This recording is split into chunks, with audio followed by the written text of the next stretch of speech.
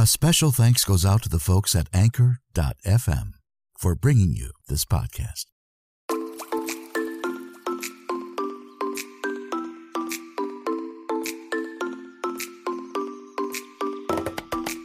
Coming to you almost live, it's time once again for Tom Reads Your Story, the podcast that reads from your social media posts, online articles, and sometimes a surprise or two.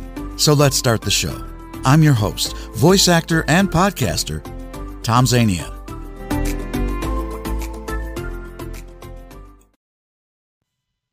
Hello and welcome, everyone. I'm Tom Zania. We are welcoming the new year with some wise words, and I'll be right back after this to share them with you.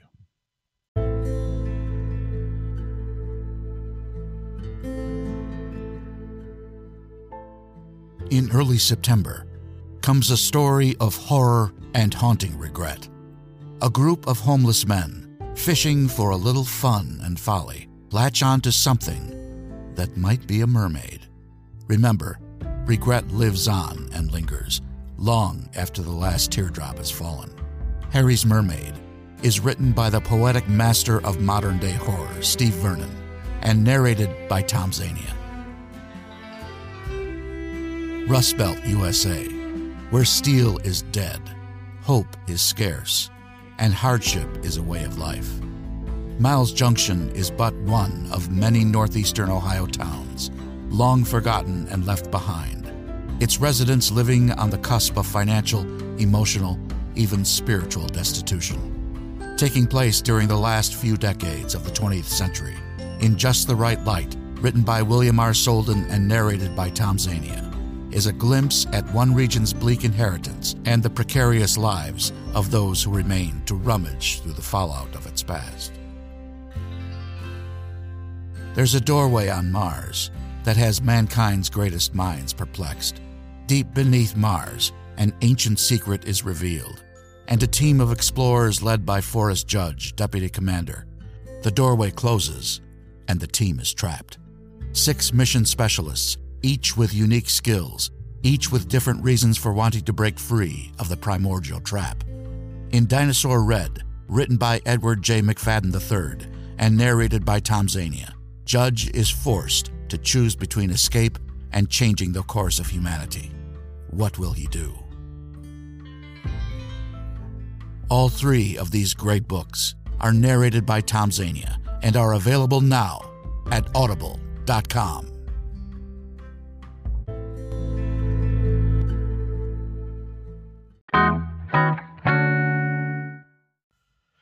And we are back.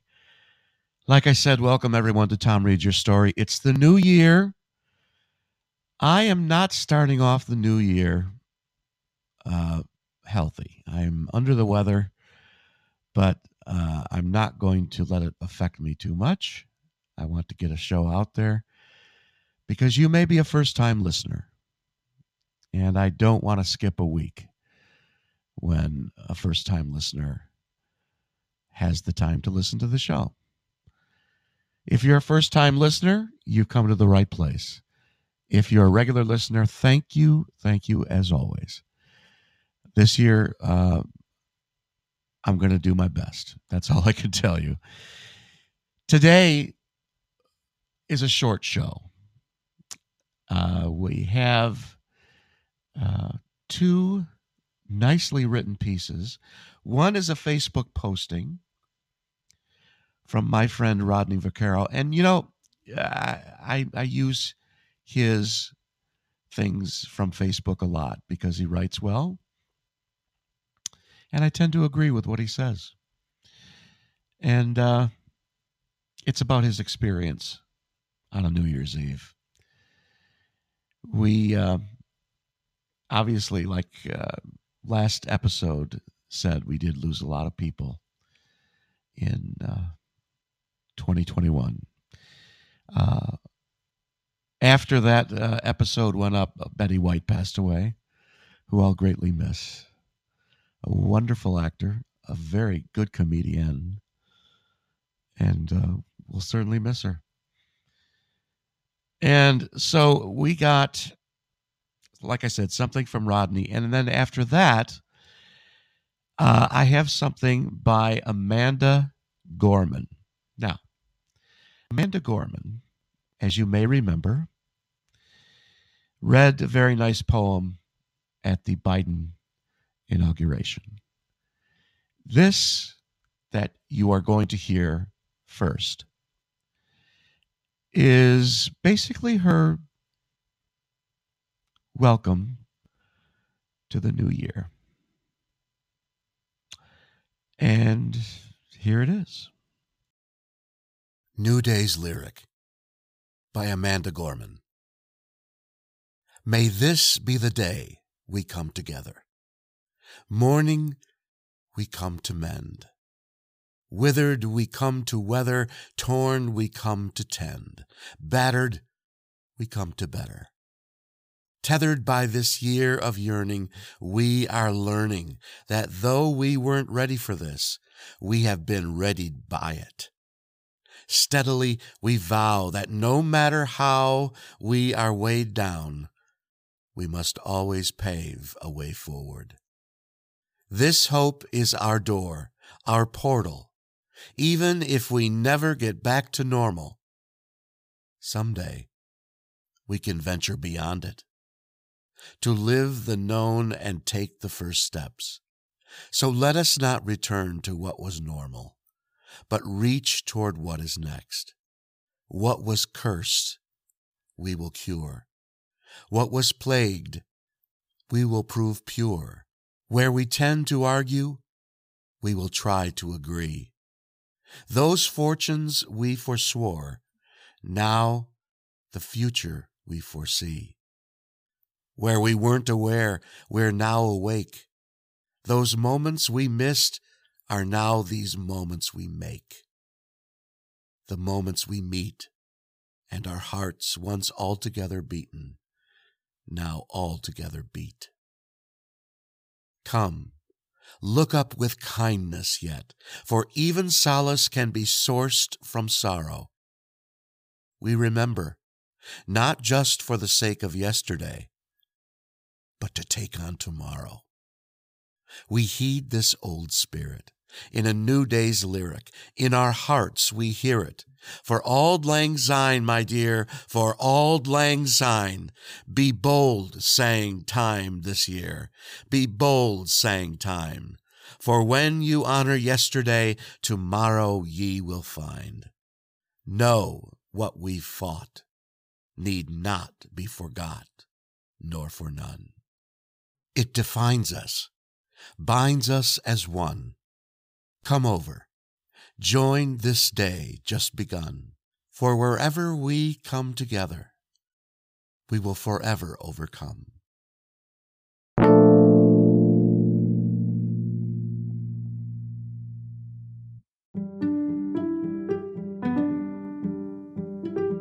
Do you need a good professional sound for your podcast? I'm Tom Zania, voice actor and podcast host of Tom Reads Your Story. I can give you the sound you're looking for your podcast intros and advertisements at the price and turnaround you need. So don't hesitate and send me a message at tomreadsyourstory@yahoo.com. Back once again. This is from Rodney, and this is about New Year's Eve. I was living in New York, and it was New Year's Eve, and so I went to Times Square to experience that. It was insane. I remember the crowd I was part of growing and growing, like tiny rivulets into creeks, into streams, into a river, into a sea, and being filed past police barriers on top of police barriers until I was funneled into the square with what felt like a million other people. I don't remember where I was standing exactly, but I could see the ball. You were shoulder to shoulder, everyone facing the same way, and people were yelling and screaming. There were bottles and bottles of champagne and vodka and whatever being passed through the crowd, and everyone was taking hits.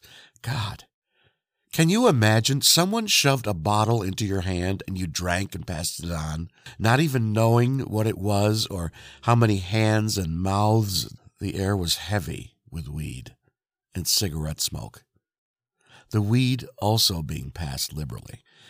Word of the time began to come up through the crowd like wildfire, and people began to chant, 10, 9, 8, and as they chanted, they began to jump up and down in time with the chanting as one, and if you stood still, you could feel the street bending with the weight like the surface of a trampoline, a city built on a city, built on a city.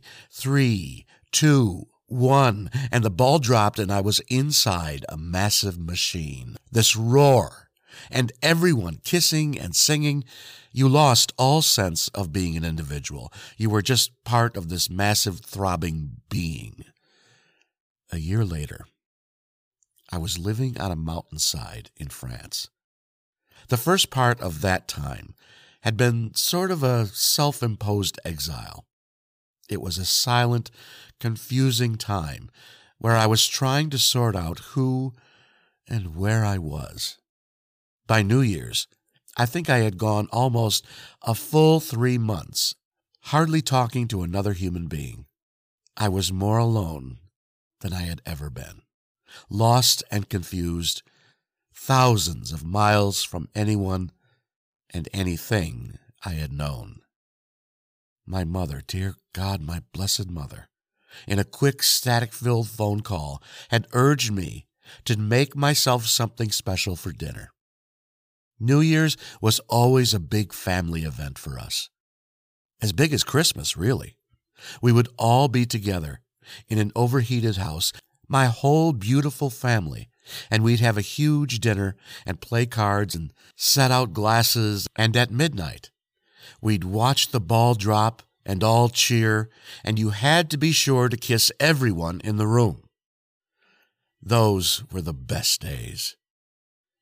But as I said, I was far from that.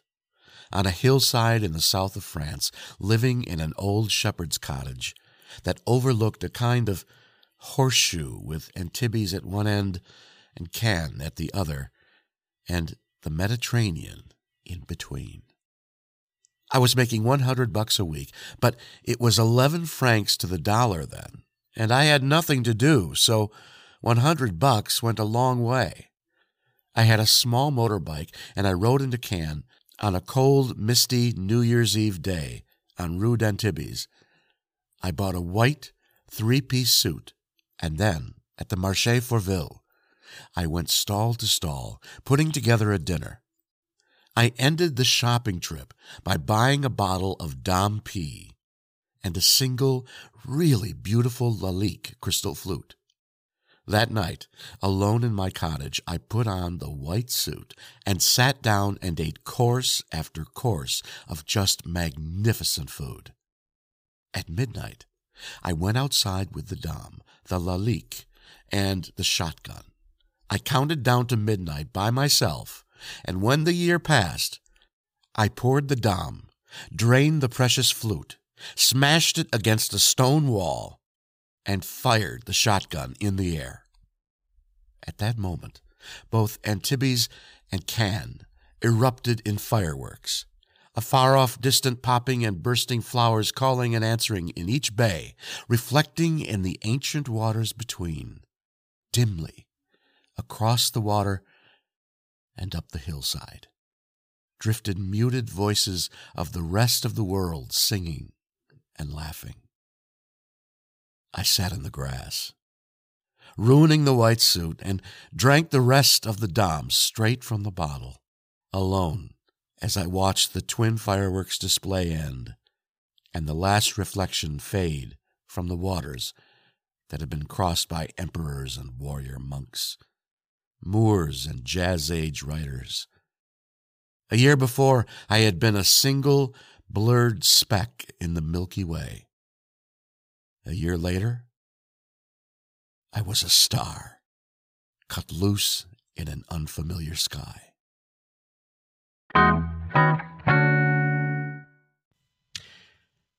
And And that brings us to the end of yet another episode of Tom Reads Your Story. Sorry, I can't give you something longer today. Like I said, I'm feeling under the weather, and hopefully next week I'll feel a lot better. Okay? Portions were pre-recorded. Tell your friends if you enjoyed your visit today, because we're always looking for new ones. Thank you, Anchor.fm, for this opportunity. I greatly appreciate it. Until next time, take care, everyone.